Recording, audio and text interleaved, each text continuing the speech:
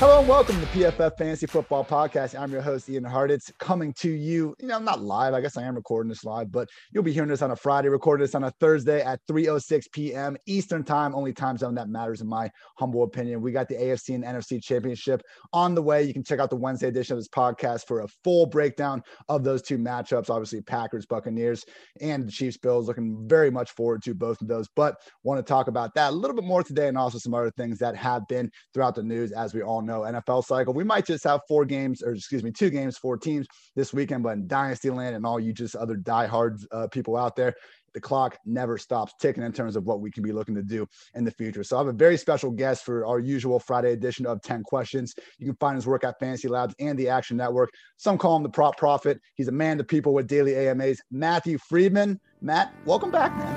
Thanks for having me. By the way, the Central Time truthers, they must be livid right now. And considering you live in the Central Time Zone, I'm a little bit shocked to hear you say that the Eastern Time Zone is the only one that matters. I don't live in the Central Time Zone. You think Ohio's that far west, man? All right. Well, see, this is, it's a good thing that I know a little bit about football because I know nothing about geography, clearly.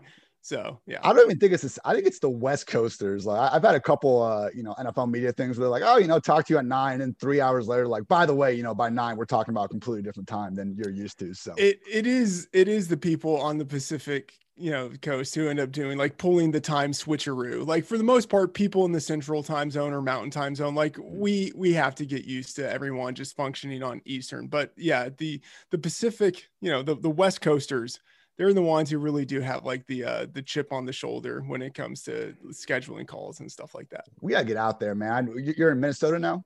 Yes. Man, think about it. We could be on West Coast. Instead of those nights ending at midnight, it could be 9 p.m. Who knows? We could have like a social life. I don't know. Talk to people. Weird things have happened, Matt. Social life. What pandemic are you in right now? Because my pandemic basically entails me sitting at home and although honestly, is it really that different from what I was doing in previous years? I mean, social life, that's beyond me anyway. All of us fantasy analysts out there really have not had that big of a change over the past year, but it is what it is. I do want to get out to the West Coast, but that's a story for another day. As I said in the intro, Matt is here to do our usual 10 questions. Again, mostly, last 4 questions will be focusing more on the games, but want to get through some of the news, and particularly with Matt being one of the best dynasty brains in the business, I want to get his thoughts on some important topics moving forward. So without further ado, let's get after it, everybody. Matt, question number 1. We saw a lot of talented rookie RBs break out this season. James RB1 son, Jonathan Taylor, Cam Akers, list goes on. Which 2020 rookie RB would you want most in dynasty right now? Okay, nerd that I am, I'm going to answer this in 3 different ways. In a vacuum, it's got to be Jonathan Taylor. I mean, he's clearly the best of the class. His rushing ability is unparalleled. His athleticism is elite. And he was a much better receiver than we would have expected coming out of college. And on top of that, he's got a great offensive line. And we don't know what's happening with his quarterback situation next year, but I would expect that we still see a run-heavy system for him. So everything aligns perfectly. In a vacuum, it's Jonathan Taylor, and I really don't think it's close. But actually, I'm going to take that back. I do think it's a little bit close because the second part of the answer is that out of the guys in the top tier, I think the one who offers the most value right now is Cam Akers, because I think he can do a lot of what Jonathan Taylor does, but he's significantly cheaper. If you tried to acquire him in Dynasty right now, there is a clear teardrop in the way that people are valuing those two players. But Akers is big and he's fast. He's probably not as good of a receiver, but he's probably pretty close. And in terms of rushing, I think he's pretty close too. And we saw in the second half of the season, when he really became the lead back in that Rams offense, we saw the workload that he could get. And it's up there. I would say it's right there with Jonathan Taylor. So in terms of the guys at the top, I think the one who offers the most value, like bang for buck, is Cam Akers. But I should say this is the third part of the answer. The guy who offers the most overall value within the class, I think that is still actually Clyde Edwards-Helaire. He had a better season than people think. He should improve in his second season, especially as a receiver. And he's still the lead back in, if not the best offense in football, a top 3 offense. So I think people really are disappointed. They're disillusioned with what Clyde Edwards-Helaire did in his rookie season. But if you just kind of take it in the big picture, it wasn't that bad of a season, especially when you compare it to what other rookies have done in the past. So Edwards-Helaire, just in terms of overall value, he's the guy that I would be targeting right now. Yeah, tough to find just a better situation, coach, quarterback scheme than what Clyde Edwards-Helaire has moving forward. I'll be interested to see if Damian Williams decides to opt back in next year, because that could form a small committee. But even then, 12, 15 touches in that offense can certainly make do with that. Yeah, man, I think going into 2021 specifically, I might have to put Akers one. You mentioned that workload. Last 5 non-injury shortened games, 22, 31, 25, 30, and 19 touches. Certainly look good doing it. Want to quickly touch on a couple guys you didn't mention. James Robinson, he's going to be an improved offense, new coach, new quarterback, but those should seemingly be good things. We need to see if the Jaguars add someone to this room, because if nothing changes for him, James Robinson already has the workload we want. Yeah, absolutely right. The question with him is going to be opportunities. You have to assume the offense is going to be better with a new offensive coach. And then, of course, a new quarterback coming in. The big question is, do they add a veteran in free agency, or do they draft a running back in the first 3 rounds? If they don't, then, James Robinson all the way. Then you absolutely want him. And so I think you just have to approach him right now with a little more of a speculative mind. I think you just kind of need to decide, yeah, I think he's going to be the guy, and I'm betting on talent, or, you know what, he is talented, but I don't think he's going to be the guy. And so, I'm not buying him, or I'm looking to sell him while he still has some value. I think you just have to plant your flag on him one way or another. Last point I want to bring up in this one. So Antonio Gibson, DeAndre Swift, both talented guys. We kind of have questions with the workload. Gibson, J.D. McKissic, Swift, Adrian Peterson, whatever old veteran running back they're going to bring in, take some early down work. Where do you have which one of those guys would you prefer in Dynasty right now? I prefer Gibson. And that's not to take anything away from Swift, but I do think that Gibson looks like a guy who will be the guy. At some point he will be the clear lead back. JD McKissic is still there to siphon away targets, and that's annoying. But just in terms of his profile and the way that they've been using him, you can see the path forward to him getting a lot of opportunities. And he still had, even on a bad team, he had over 1,000 yards and double digit touchdowns. That's just going to improve next year. With Swift, as talented as he is, I don't know if the new regime coming in is going to view him as a lead back. He's still, as good as he is, he might be typecast in that kind of oh, you're just a committee back. And I think that would be a disservice to his potential in the NFL, but I'm just kind of going off of what I feel I can project. And I feel confident that the Washington football team wants to use Antonio Gibson as a lead back. Yeah, look, Ron Rivera is trying to, recreate the Panthers. At least the least he could do is give us DC, CMC, and give Gibson that true 3-down workload. Yeah, it's funny with Swift. We're recording this Thursday afternoon, so we've had, Dan Campbell just dominating Twitter with all of his, talk about busting kneecaps and this and that. One thing he said that went under the radar, Matt, we've already gotten our first offseason. We'll use him in the slot, coach speak, for a running back with Swift. But to your point, that might actually be more problematic, because as we've seen with these things, that might just be a sign that, yes, they do kind of typecast him as a scat back, one of these 3rd-down backs. Should he be considered that? Absolutely not. He looked fantastic running wherever he got the ball throughout the season, but certainly something to keep in mind, particularly with a new coaching staff in Detroit. All right, so I want to move on to some of the top free agents going into 2021. We're going to play fantasy matchmaker here. So not including the team that they have already played for, where would you like to see the following 2021 free agents land ahead of next season, starting with Allen Robinson? Okay.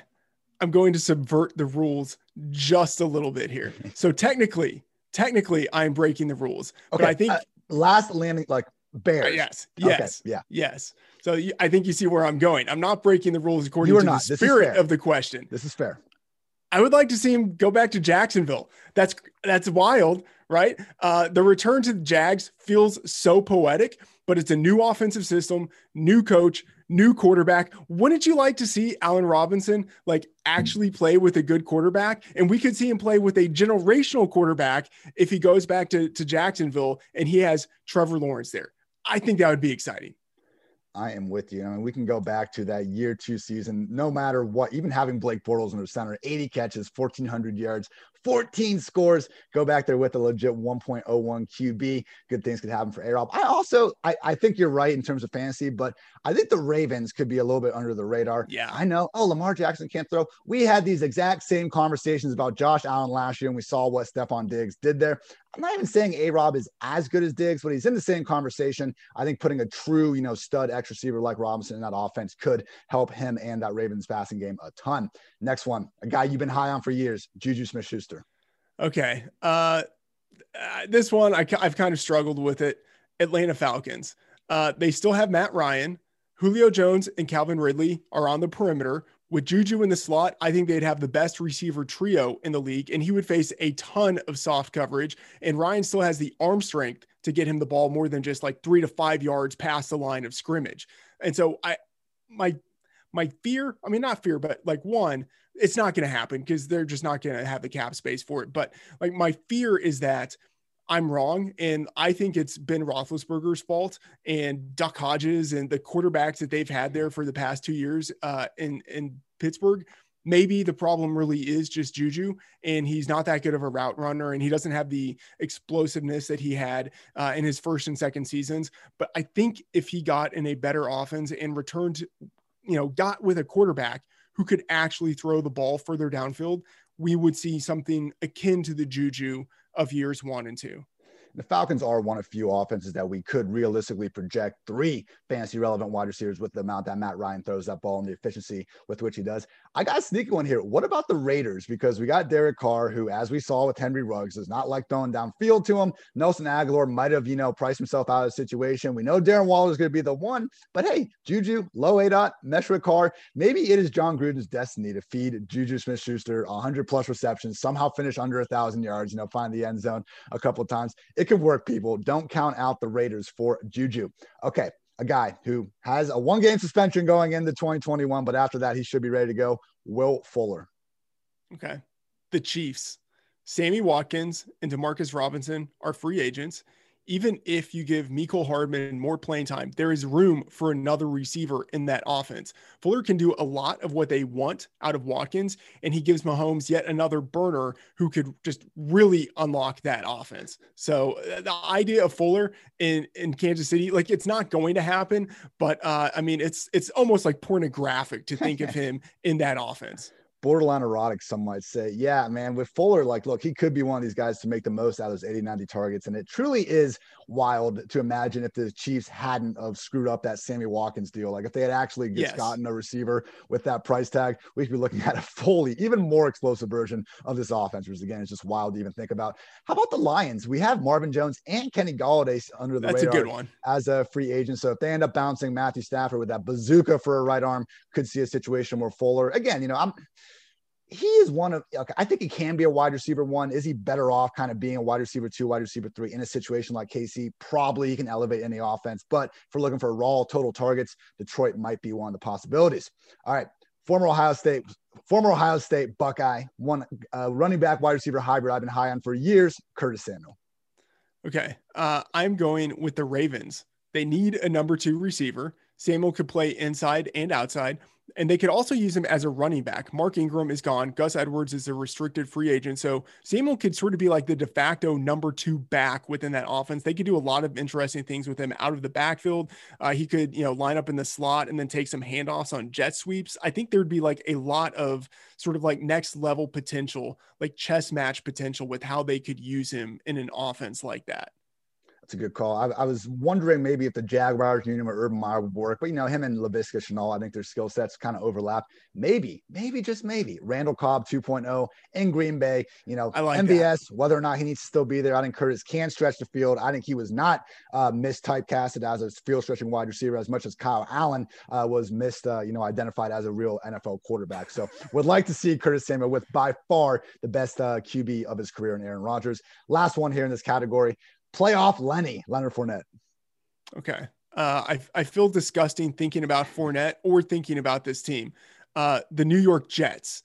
In New York, he won't be stepping on the toes of any other running back who I like and want to see get carries next year.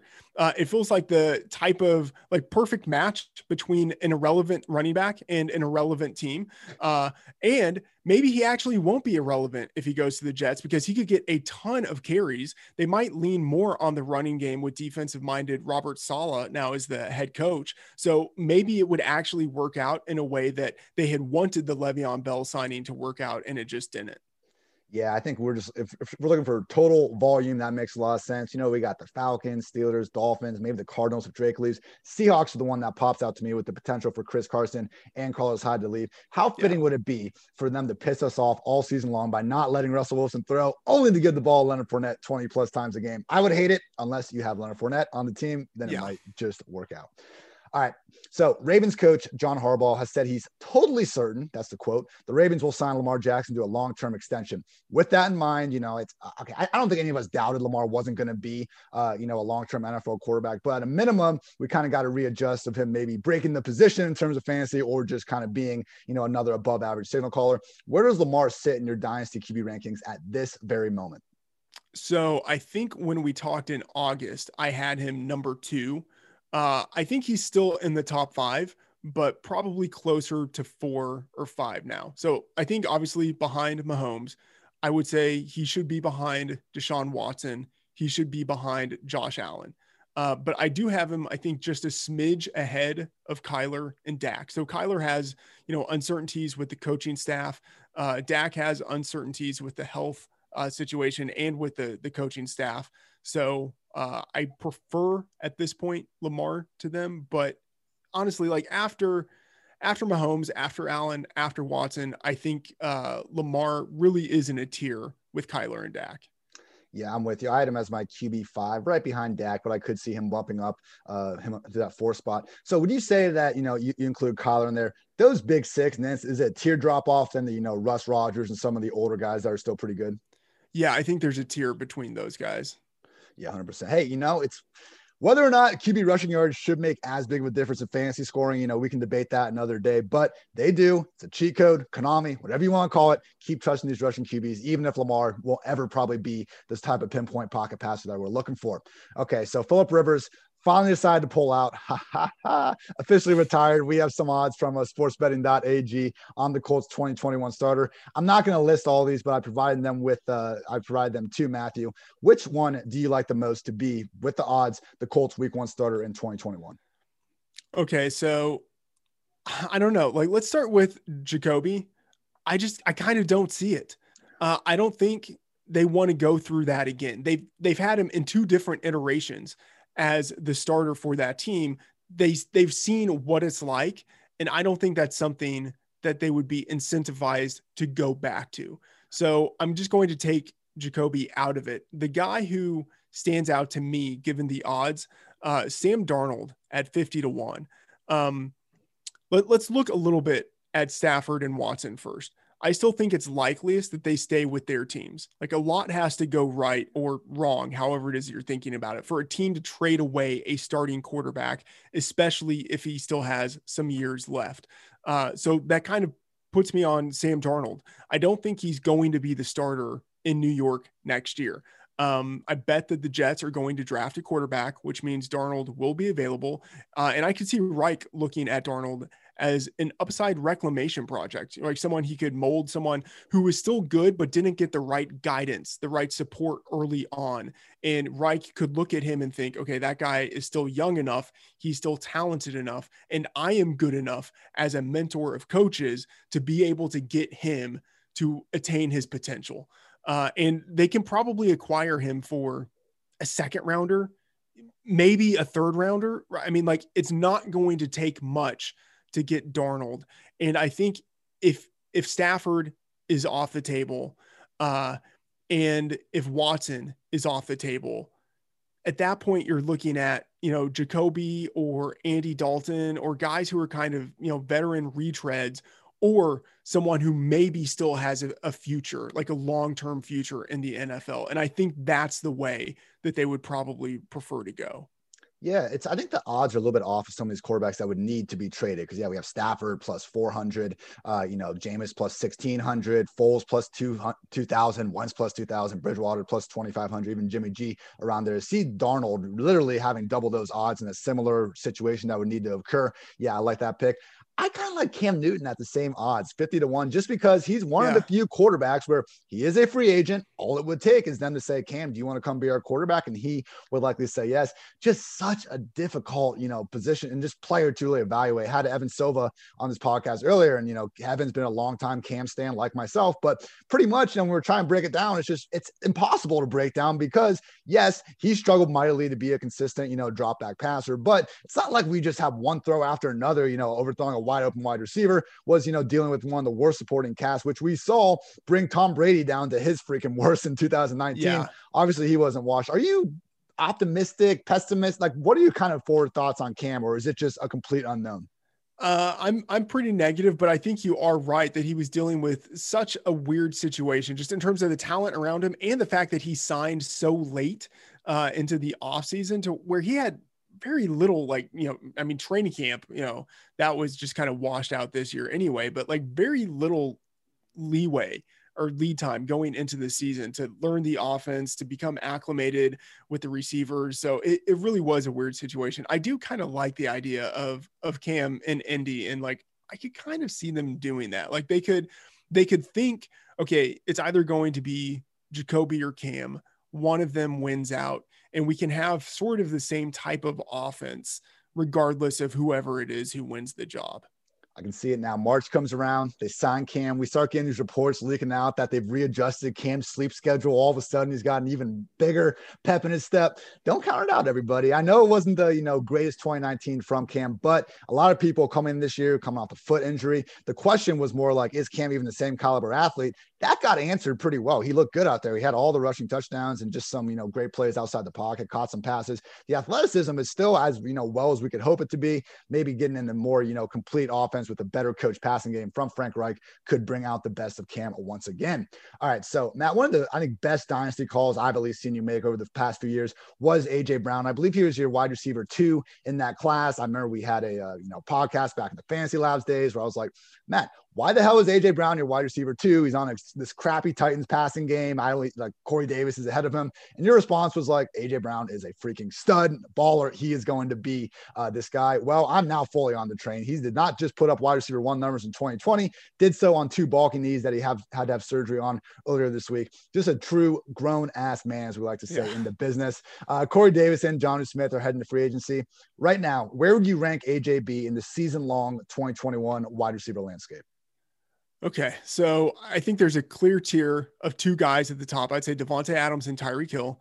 And then after them, I think you could make a case if you wanted of AJ Brown number 3, but certainly no lower than number 10, right? And so I would say, Stephon Diggs, DK Metcalf, DeAndre Hopkins, Michael Thomas, Calvin Ridley, Julio Jones, maybe Keenan Allen, and then AJ Brown. I would say all of those guys, you can make an argument as high as number 3, as low as number 10.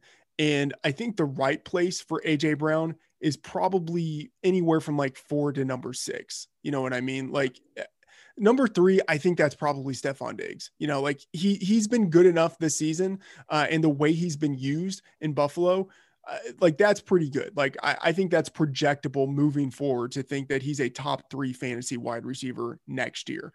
But after Diggs, I feel better about AJ Brown than almost any of those other guys I talked about.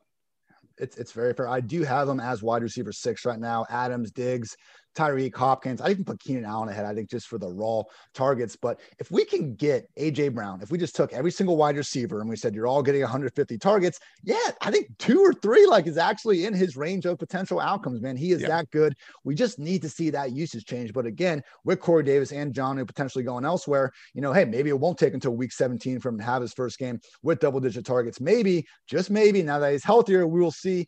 I'm not saying give him 3 rush attempts a game, maybe just 1, 2 all season. Like, come on. The last time the guy touched the ball as a running back was against the Saints 2 years ago. He took it freaking 50 yards to the house. I understand they were doing that because the dude could apparently barely even walk during the week. So I get it. But yes, Overall, we've always talked about it. It's AJB wide receiver one season. It could be the wide receiver one season before we know it, everybody.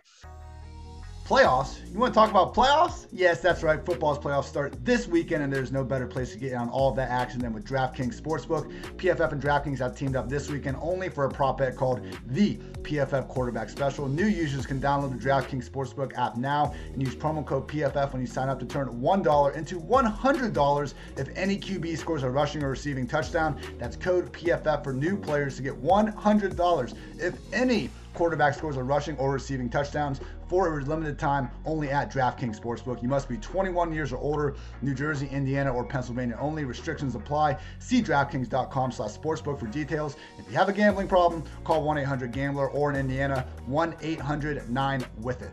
All right, one more question before we get on to some of these matchups. So Drew Brees, it's not official that he's retired, right? But everyone's expecting it. Yeah, that's the understanding, I believe. That's my understanding. So he's seemingly set to retire after a fantastic career. You know, kudos to Drew and all that. But let's move on. Now we get to wonder all offseason long, will it be Jameis Winston or Taysom Hill? Two of just the most man, the amount of conversations fantasy Twitter has had about these guys over the years, for good and for bad, I absolutely love it. I think we can all agree having Jameis under center makes for great entertainment. But then again, Taysom gave us some pretty good fantasy production when he was under there. Who do you want to win the job from a fantasy perspective this year? You know, just in terms of like, who would you like to make the most money on at their projected value?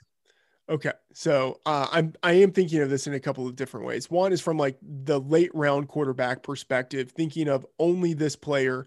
I'd probably prefer to see Taysom.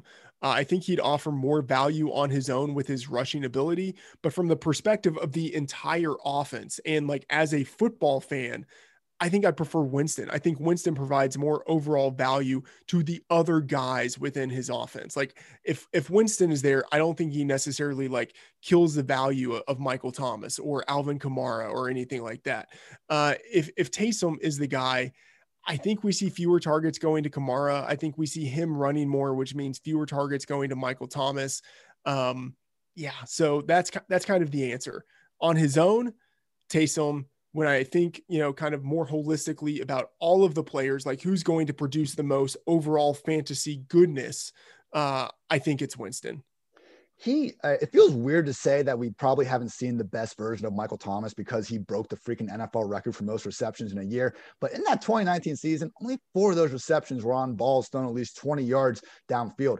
Jameis could bring a new part of Michael Thomas's game to fruition. I mean, everyone calls him slant boy. Like, I think that's more of a, you know, just negative comment towards Brees in this system than it is on Michael Thomas. Like, it's not that Thomas can't run 20, 30 yards downfield. It's that the quarterback hasn't been able to give him the ball. Every time Taysom Hill wants to throw a ball 25 yards, he takes like 3 massive crow hops before he can even get the thing out of his hands. So yes, I'm with you. Overall offense, absolutely Jameis Winston, but with the late round QB, it's probably got to be Taysom. In those 4 starts, he was the fantasy QB3, QB11, QB7, and QB7 again, with a total of, 39 rush attempts. It would be brutal for Alvin Kamara. Really, I mean, if we do know that Taysom Hill is going to be a starting quarterback, I'm assuming Kamara would still be an RB1, but man, like, we're talking about a massive drop. He'd probably be closer to that 10-12 range, yeah? Yeah, I think so. I mean, I would say entering 2021, Kamara's, you know, maybe as high as the number 2 running back, but as low as the number 5 running back. But he's in that range. If Taysom is the quarterback, I mean, he drops outside of the top 6, I think. But, you know, yeah, going at the end of round 1 instead of the top of round 1. Yeah, probably the single most important QB situation we'll be watching all offseason long for sure. All right, let's get to the AFC and NFC championship now. Starting off with the Chiefs, seemingly set to have Patrick Mahomes under center. He got in a limited practice on Thursday. You know, we're making this huge deal out of it, which I get it. You know, their concussions is a very important thing to monitor, but I just think that if it was a backup wide receiver having similar progression, we'd all be assuming he's going to play just fine. So assuming Mahomes is under center, that's great. He is dealing with his foot injury, though. And also, we got Sammy Watkins coming back from this calf. Clyde Edwards-Helaire returning to practice, but obviously he's not 100%. A lot of moving parts. I mentioned this in the intro, Matt. You've been called the prop prof before. I know a lot of times, particularly with injuries, we're not going to see these prop lines, up until Saturday or something. But where do you think we might see some value in this Chiefs offense, again, based on the potential for limited snaps ability at all these different positions? Okay, whatever props exist for Le'Veon Bell, I will be looking at the unders. Even if Edwards-Helaire doesn't play, it doesn't matter. because Darrell Williams at that point will just be the number one back in the offense. Le'Veon Bell is basically the LaShawn McCoy, like what we saw from McCoy last year, where like at the end of the season, he was like a game day inactive. That's basically the level of like respect or disrespect, however you look at it, that this Chiefs team is giving towards Le'Veon Bell right now. He's nothing within the offense. So certainly the unders on Bell. And then with the uncertainty at wide receiver, I don't want to project too much there right now, but kind of regardless of whatever happens there, I will be looking at Kelce a lot. Like I think he will continue to dominate. The over for Kelce is 11-5 this year in his yardage prop. He's being targeted like a number one wide receiver right now. Since week 8, he has no fewer than 8 targets in any game, and he's had 10 plus targets in every game but one. If his receptions prop is 5.5 or 6.5, I'll definitely be looking over there. Oh yeah, I was doing a DFS article today, and Kelce this year had 9 games with at least 8 catches. The previous NFL record was 7 by Zach Ertz, and he had another freaking one last week in the divisional round. So yeah, truly Travis Kelce. I mean, we just need.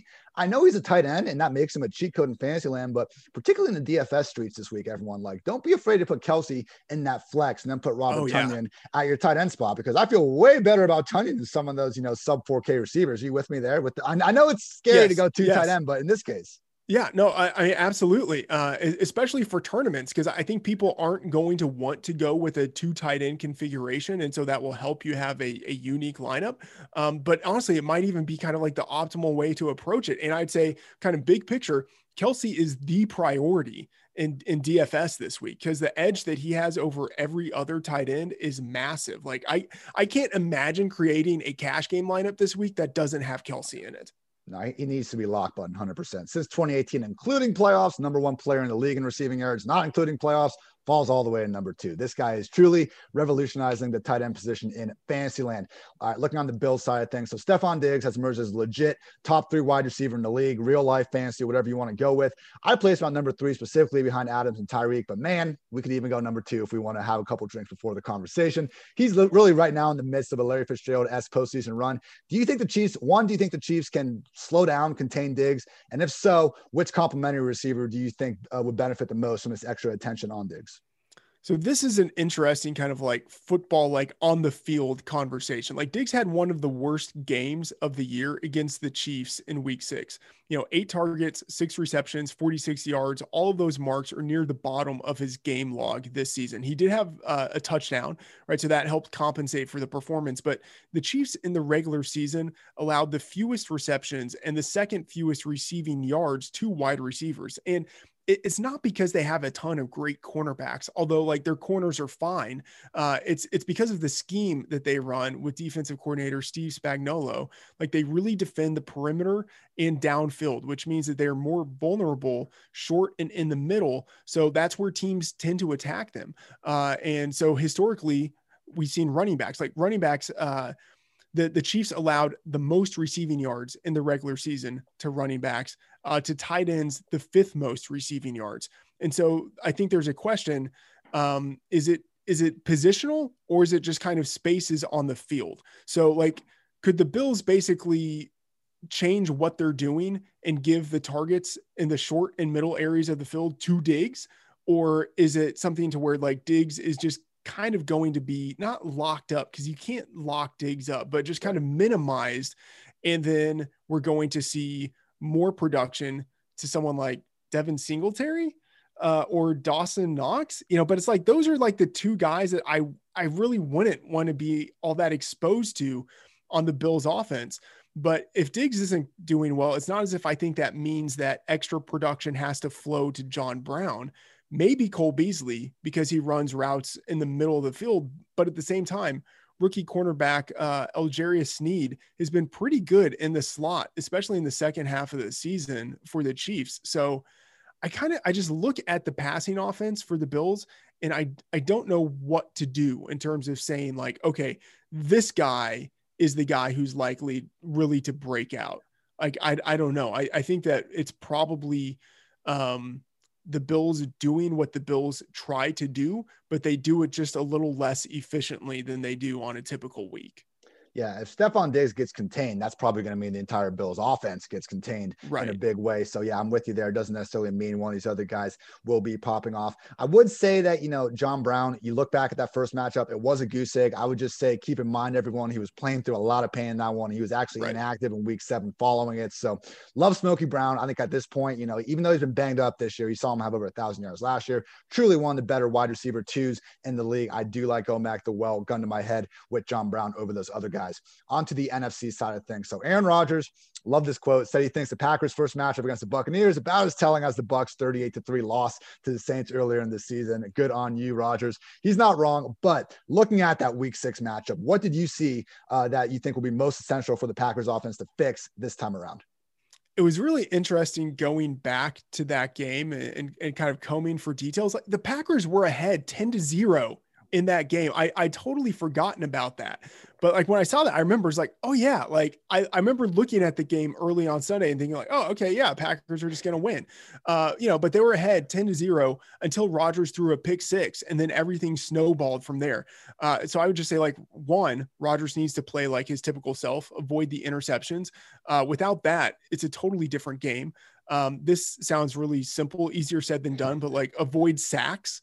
They had a situation in week 6. The Packers lost 42 yards on 4 sacks. Like all of those sacks killed drives. If they can do a better job of protecting Rodgers, which it's hard without your starting left tackle, but if they can sort of through scheme get the ball out of Rodgers' hands faster, I think that will go a long way.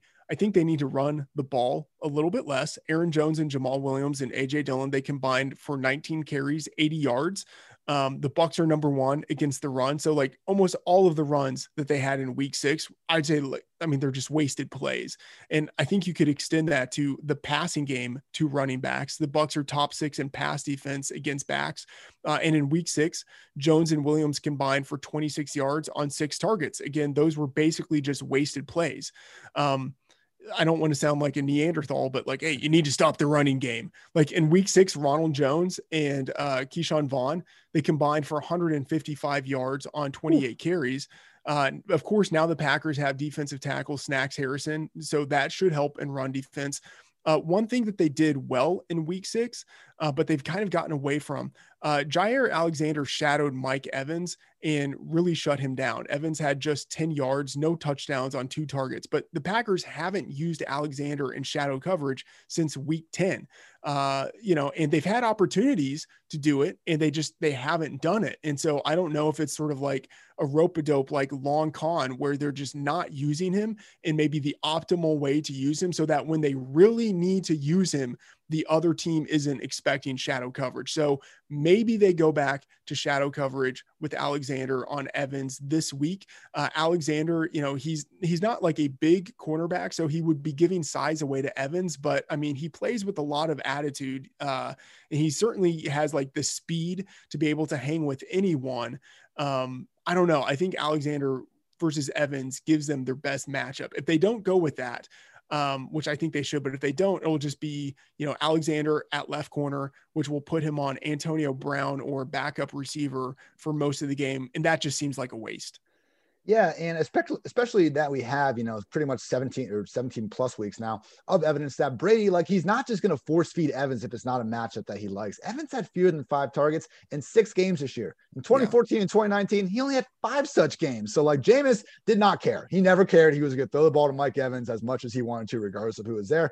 And to your point, like Evans has 7 inches on Jaire Alexander. He has 7 inches on most cornerbacks in the league. It's kind of the same thing with DK Metcalf. Like I wish these quarterbacks would just ignore the matchup sometimes when you have such a moving, human mismatch like a Metcalf or Evans.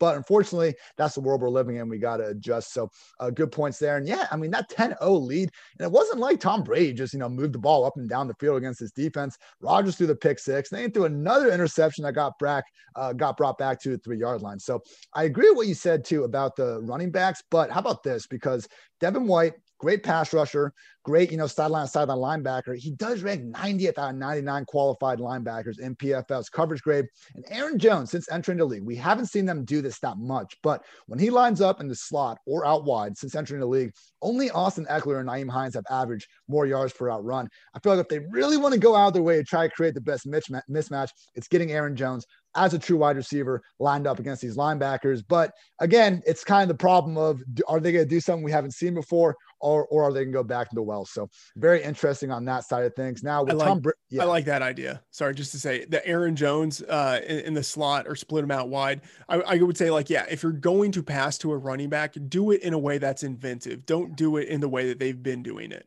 100%. Can we just feature Aaron Jones already? Yeah. I get it in the regular season. You want to save the guy, but come on, people. All right. So last thing here around Tom Brady and his Buccaneers offense. I mean, he's here in the NFC Championship game, win or loss. I mean, it's just impressive what he's been able to do year one in this Tampa Bay offense, but he's certainly been more of a top 10 versus top 5 QB this season. I think that goes on into the playoffs. And he's completing 455% of his passes in these 2 games. I know he's throwing downfield, but just realize there's been a lot of help from the run game and defense. So who will be the difference maker in this Bucs offense if they manage to overcome the odds and, put up some points against this defense? We talked a little bit about Mike Evans and Jaire already. So I guess out of the other guys, if we do think Evans is going to get locked up a little bit, who would you expect to have the biggest day? Well, I would say if Evans doesn't face shadow coverage, then I think Evans goes off because he'll be matched up against Kevin King the most. I no big disrespect, but I don't think Kevin King is in the class of Mike Evans. Like, King has allowed 9.9 yards per target over the past 2 seasons. Like, he's exploitable, and I would expect them to exploit him. So if no shadow coverage on Evans, I think Evans goes off. If the Packers do shut down the wide receivers, I think it will be a Leonard Fournette game if the Bucs are going to win. Him getting it done as a runner and a receiver. In the regular season, the Packers allowed the 3rd most receiving yards to running backs. And in 2 playoff games, Fournette has 39 and 44 yards receiving on 10 targets. So let's say if he gets 75 yards rushing and 45 yards receiving and a touchdown, like, that's a pretty good game. And it's in line with what he's done in the postseason so far. Yeah, I mean, I know that Ronald Jones has still been getting some touches, but I mean, he busted that big one last week and the dude was limping out of bounds. It could be a situation where he goes out there for pregame, doesn't feel right, and just isn't even, used to begin with. So yeah, got to go with Fournette there. Do you think Evans might actually be a great tournament play? Because even if Jaire does shadow him, Jaire hasn't spent more than 5 snaps in the slot all year. Evans is usually there for 15, 20. And on this small of a slate, man, it only takes a couple. Yeah, I do like that idea, especially because Evans is coming off of the down game last week. I think he's going to have some diminished tournament ownership. So, they move Evans around enough, and he, as you say, he does play, especially like over the past month, like 6 weeks. They've played him a little bit more in the slot than they used to. So with his slot usage, he could escape Alexander enough to be able to get some points. Yeah, I'm looking at the fine tools that you all provide at Fantasy Labs and your NFL models. Mike Evans, already like a slap in the face, 5,800 price tag on DraftKings. And this, the projected ownership is far lower than any of Diggs, Hill, Adams, Godwin. We obviously know in Evans' upper range of outcomes, he's capable of outscoring all those guys. That's going to do it, everybody. Thank you, as always, for tuning in to PFF Fantasy Football Podcast. Make sure you go follow Matt on Twitter at MattFTheOracle. Matt, that's probably been a tricky Twitter handle to describe, and it's got to be even harder now for those that haven't seen the old amazing show, The League. It is just an incredible inside joke. I'm so happy you based your entire Twitter personality around that. Let the people know what you got in the pipeline for this week. Yeah. So, I do wide receiver and cornerback. First of all, I just got to say with the Twitter thing, I mean, it's like I even tried when I first got on Twitter, like Matthew Friedman was taken. Matthew was taken. They're just like all of these different iterations. And it's like, I've literally contacted the people who are just sitting on these dead accounts being like, hey, can you give this to me? Like, you're not using it. I've tried to buy it's not happening. So I mean, there's some serial angst happening with me just day after day. I log into Twitter and it's Matt F the Oracle, and it's like, oh, I need to get a better Twitter handle, but I don't know what to do. So anyway, so that's the Twitter thing. But yes, in terms of content, so this week I have a wide receiver and cornerback matchup breakdowns for both of the games, 1,500, 2,000 words, really diving into the wide receiver cornerback matchups. So be sure to keep an eye out for that at Action Network. Great stuff from Matt and the whole crew over at Action Network and Fantasy Labs. Yeah, I thought I picked a pretty safe Twitter handle, just iHeartIt's my last name. But as some of you might know, there, is some interpretation for how to pronounce my last name. So when I got suspended from Twitter a couple years ago by the NFL, a good friend, Adam Levitan, was, hey, if anyone knows how to help get Ian back on Twitter, that'd be great. And someone's response was, maybe try having less of a pornographic sounding Twitter handle. So I too have had some troubles over the years with that, Matt. You are not alone. But thank you to Matt for coming on. Thank you out there for listening to PFF Fantasy Football Podcast. As always, we'll be back probably next Wednesday. I still got to figure out that schedule. More on that, but please enjoy the AFC and NFC Championship and enjoy it the rest of your day. So for Matt, I'm Ian. Take care, everybody.